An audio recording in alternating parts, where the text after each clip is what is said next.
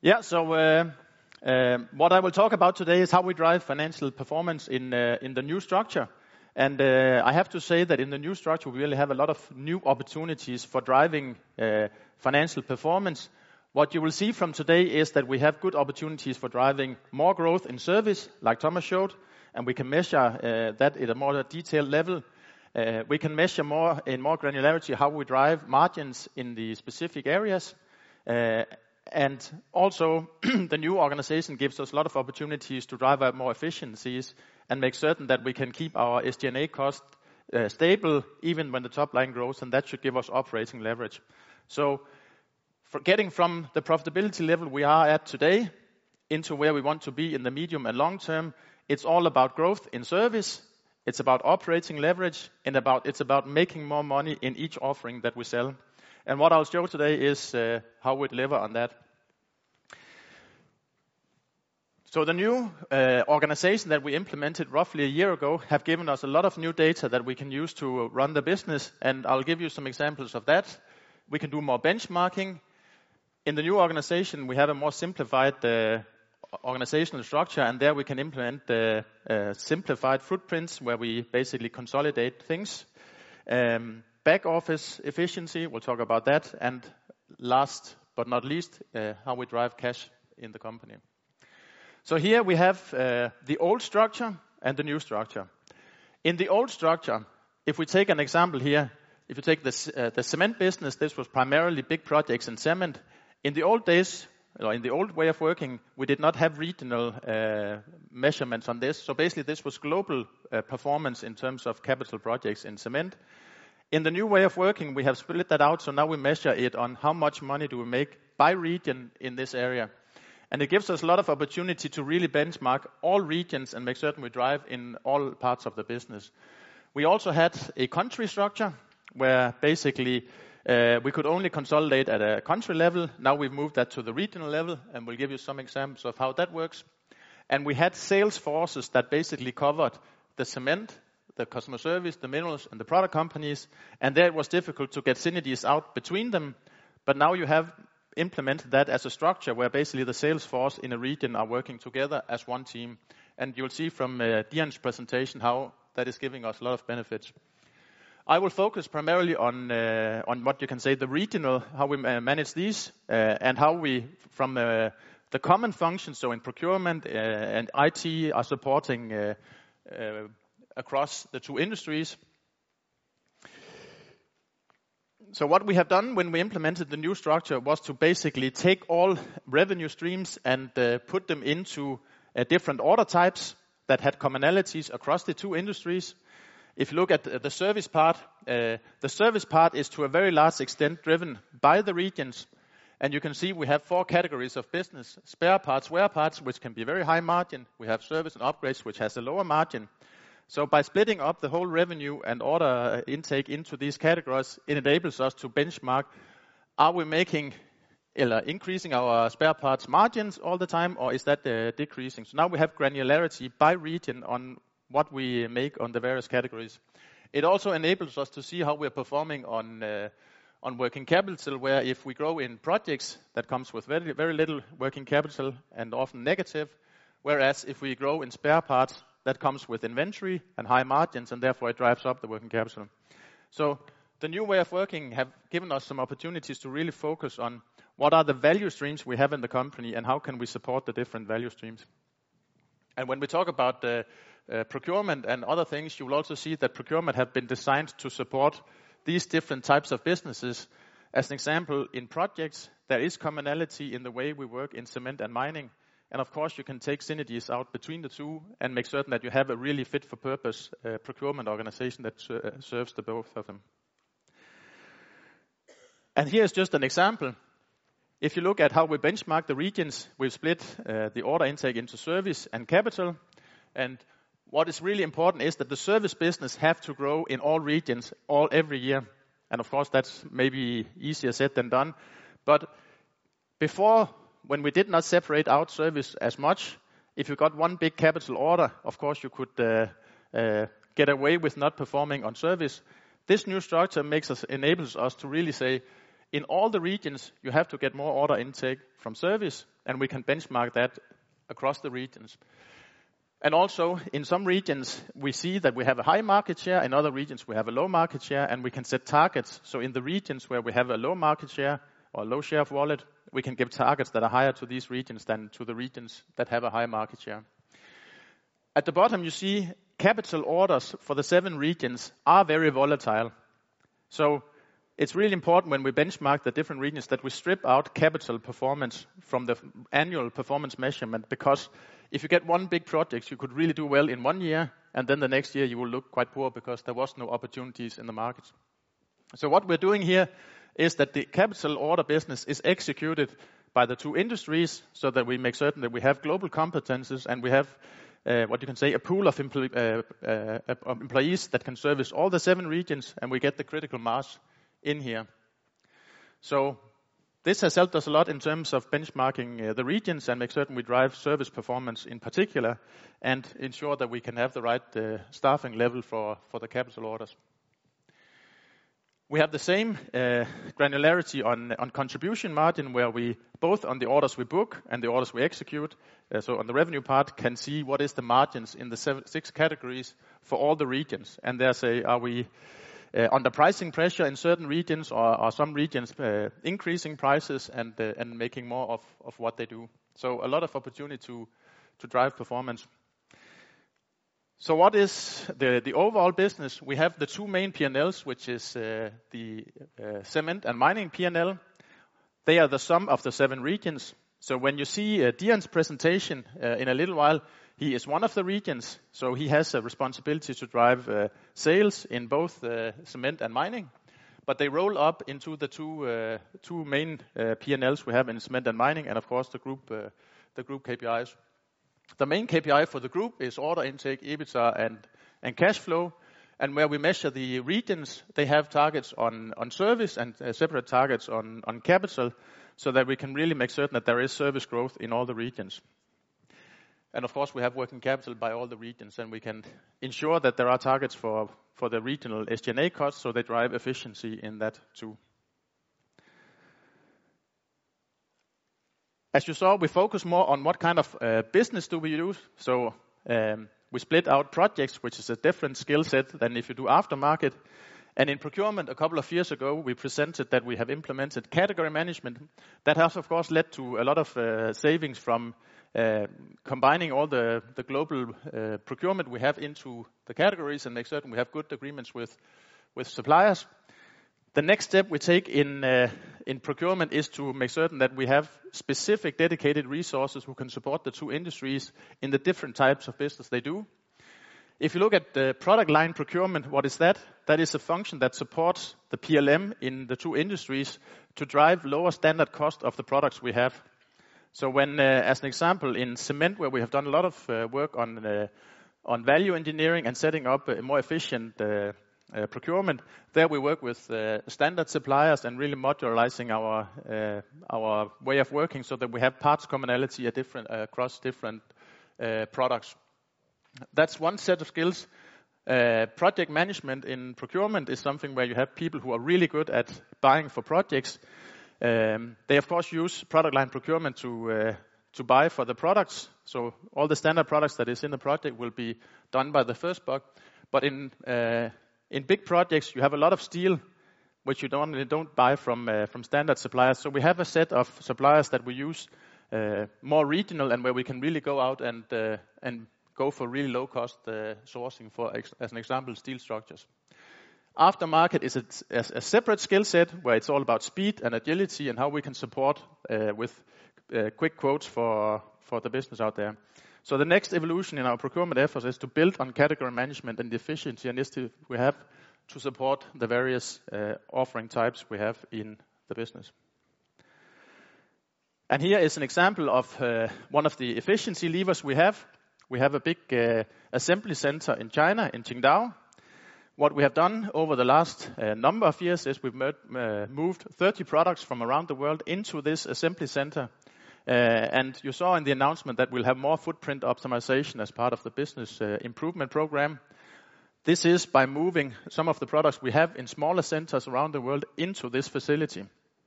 The benefits of having it in Qingdao is it's a place where there is a huge base of suppliers very close by who have a lot of manufacturing capability. And with our ambition of being asset light, that of course enables us to move equipment manufacture to China. And then we assemble it in our center, but we outsource the manufacturing to sub-suppliers. And there's a whole range of efficient suppliers just around this facility. So this is one of the really big enablers we have for driving cost out of our supply chain. Digital is the big theme today, and here is just an example of what we do and how that helps finance in driving the various parts of the business. The product knowledge we have in the two industries and the regions, together with the connected products that you will see examples of, as well as the analytics we're building up in digital, gives us better leads in terms of what customers need what and when they need it. That enables us to forecast, and that basically gives us some data insight into how much should we grow in the various parts of the business and what do we need to have in our inventory. So digital also helps, finance in driving more performance because we have better data to actually support the business in driving inventory as well as growth. One of the things we have done, and here we have an example from procurement, one of the efficiency initiatives we've delivered in procurement is that we've taken a lot of the procurement that before was sitting around the world and moved it into our shared service center in Chennai. What we're now doing is we have taken robots in that will basically automate a lot of these processes where instead of having people typing in the purchase orders and going into all the systems, we have bots that do all this work. And we process more than 10,000 lines by bots at this point in time. And it's a number that increases all the time. So that gives us a lot of efficiency and actually a lot of speed.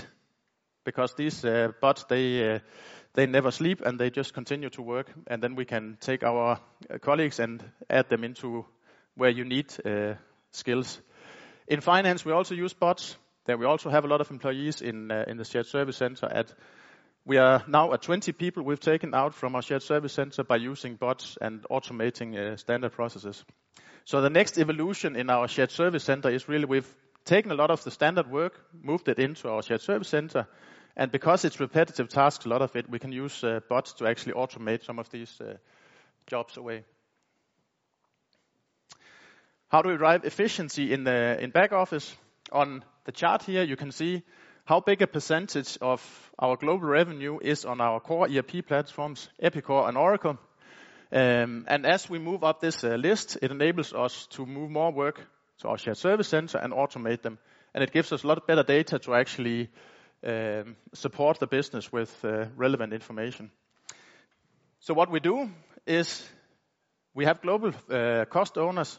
It could be finance, it could be procurement, it could be HR, where we have a person who is globally responsible for all the functional cost in this area.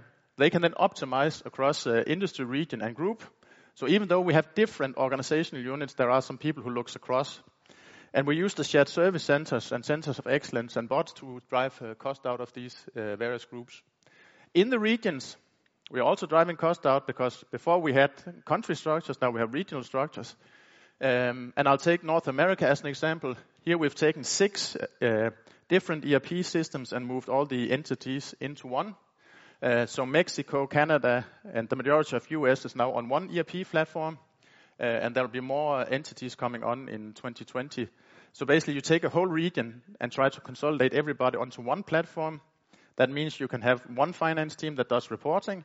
You can have one treasury person. You can consolidate order handling and procurement and so on and so forth. So this is one place where we have a good lever to actually dive cost out of the business. If you look at admin cost, here's what we've done over the last couple of years. You can see we've taken quite a bit of admin cost out, and you also see what is it as a cost, as a percentage of revenue. And this is a very important lever in terms of us getting our profitability up. We believe we can actually grow the business a lot without increasing our admin cost. And the reason why we can do this is, of course, that we try to manage it independently of the revenue. We know we have to invest more in digital. We're rolling out ERP. Initially, that gives extra cost, but afterwards, it saves us a lot of money. and then site consolidation, which you will hear more about as part of the business improvement program, will of course also help us in admin cost. In sales cost, this is an area where the focus is not to reduce it all the time. What we really want to achieve in sales is to maximize our business and really grow as fast as we can. You will see from Dion that we are investing quite a bit of money into growing sales people where we don't have business today. So you'll see a couple of good examples of that. That drives up the costs. On the other hand, Jan and Manfred both have technical support people that can support all the 7 regions.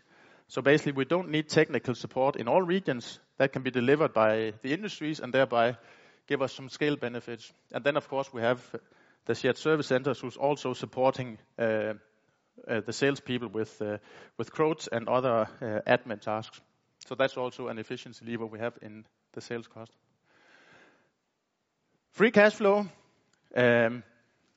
It is a big focus for us, and what I'll show you in the coming slides is just a few examples of how it actually happens in FLSmidth, and it's a clear focus for us to get the cash conversion up. Here, the first thing is just on the investment side. You can see that over the last many years we've had investments that have been less than depreciation on the left-hand chart. We are an asset-light business. We have a low level of in-house manufacturing, so the need to have big investments is not as big in our company as it may be in other companies that have more in-house manufacturing. On the other chart, you have what is our amortization compared to our capitalizations. And you can see while we have been in a difficult period of time, we have really focused on not investing or not capitalizing R&D and IT investments. And we've got a fairly strong track record of not capitalizing a lot compared to where we are on the amortization line. So this has been a clear priority for us. As we go forward, our ambition is to keep investments below depreciation and amortization. But of course, if we have promising investments, it could be more investments in rapid oxidative leaching or dry stack tailing, something like that. It may lead to increases in capitalizations. But at this point in time, we really want to manage this very tightly. We are in project business, and in projects, that has a really big impact on both the way we generate revenue and the cash position we have in the company. We get a lot of questions around how this actually works in FLSmidth. So this could be any industry that has big projects. So it's not FLSmidth unique. This is basically how big projects are being run.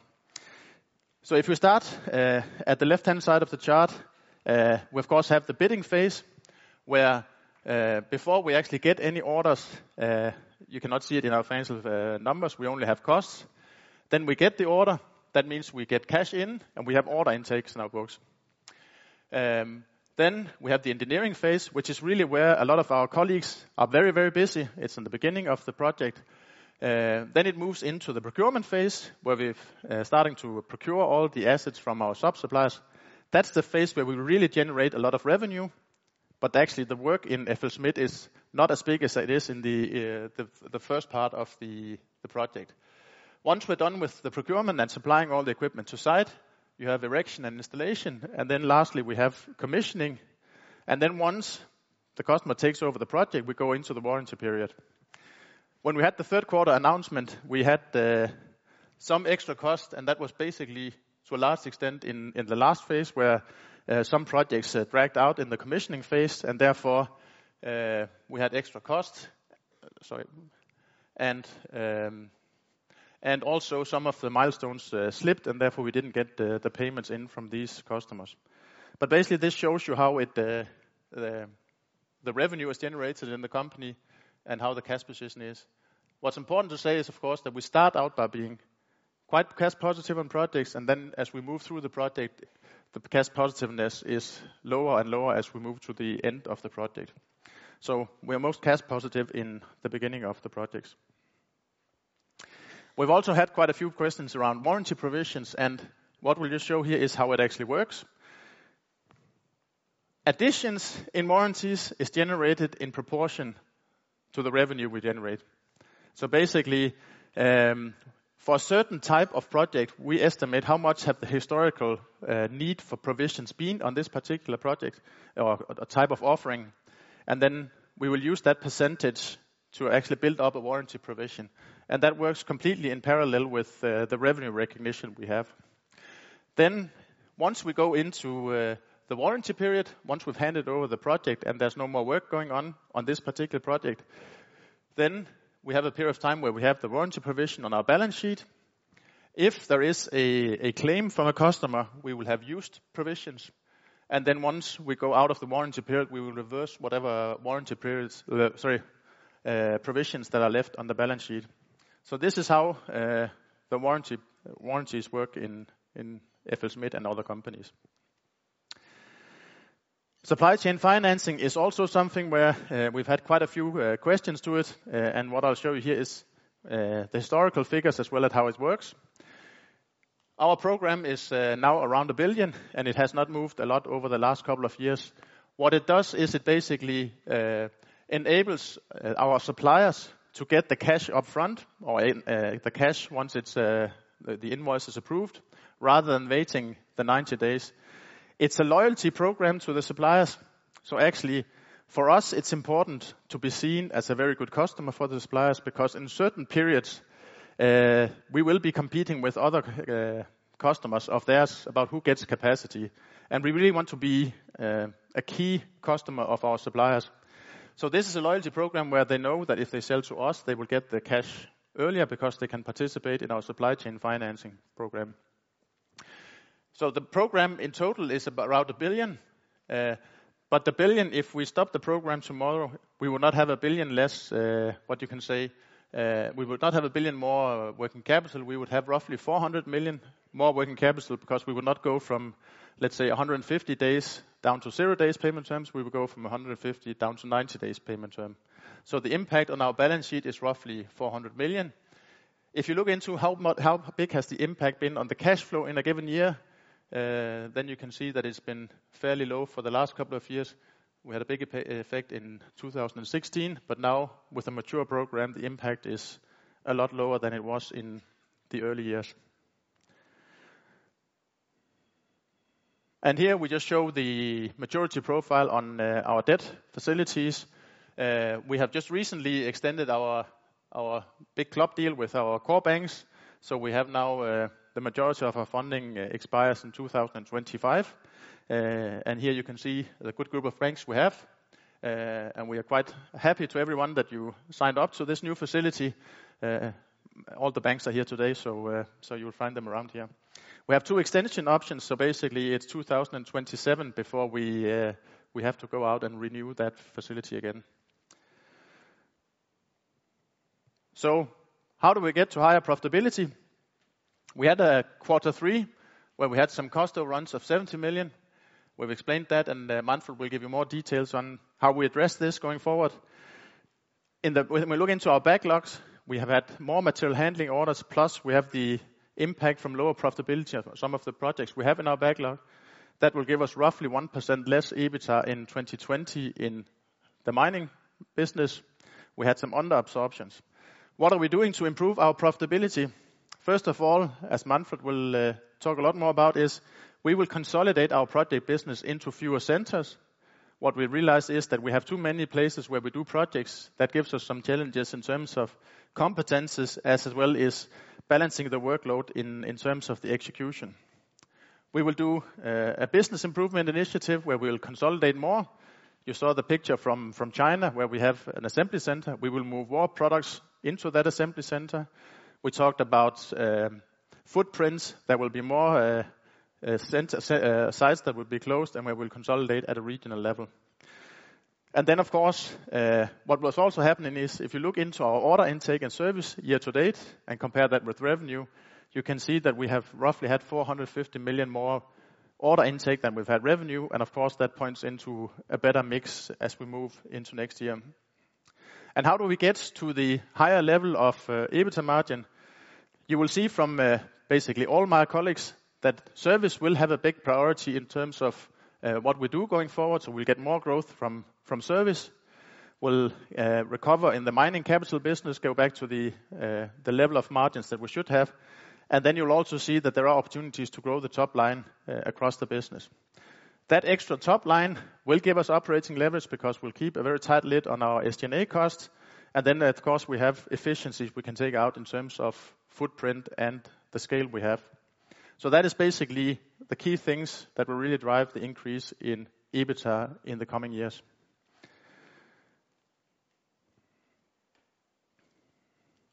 So that was basically the messages that I wanted to present to you today.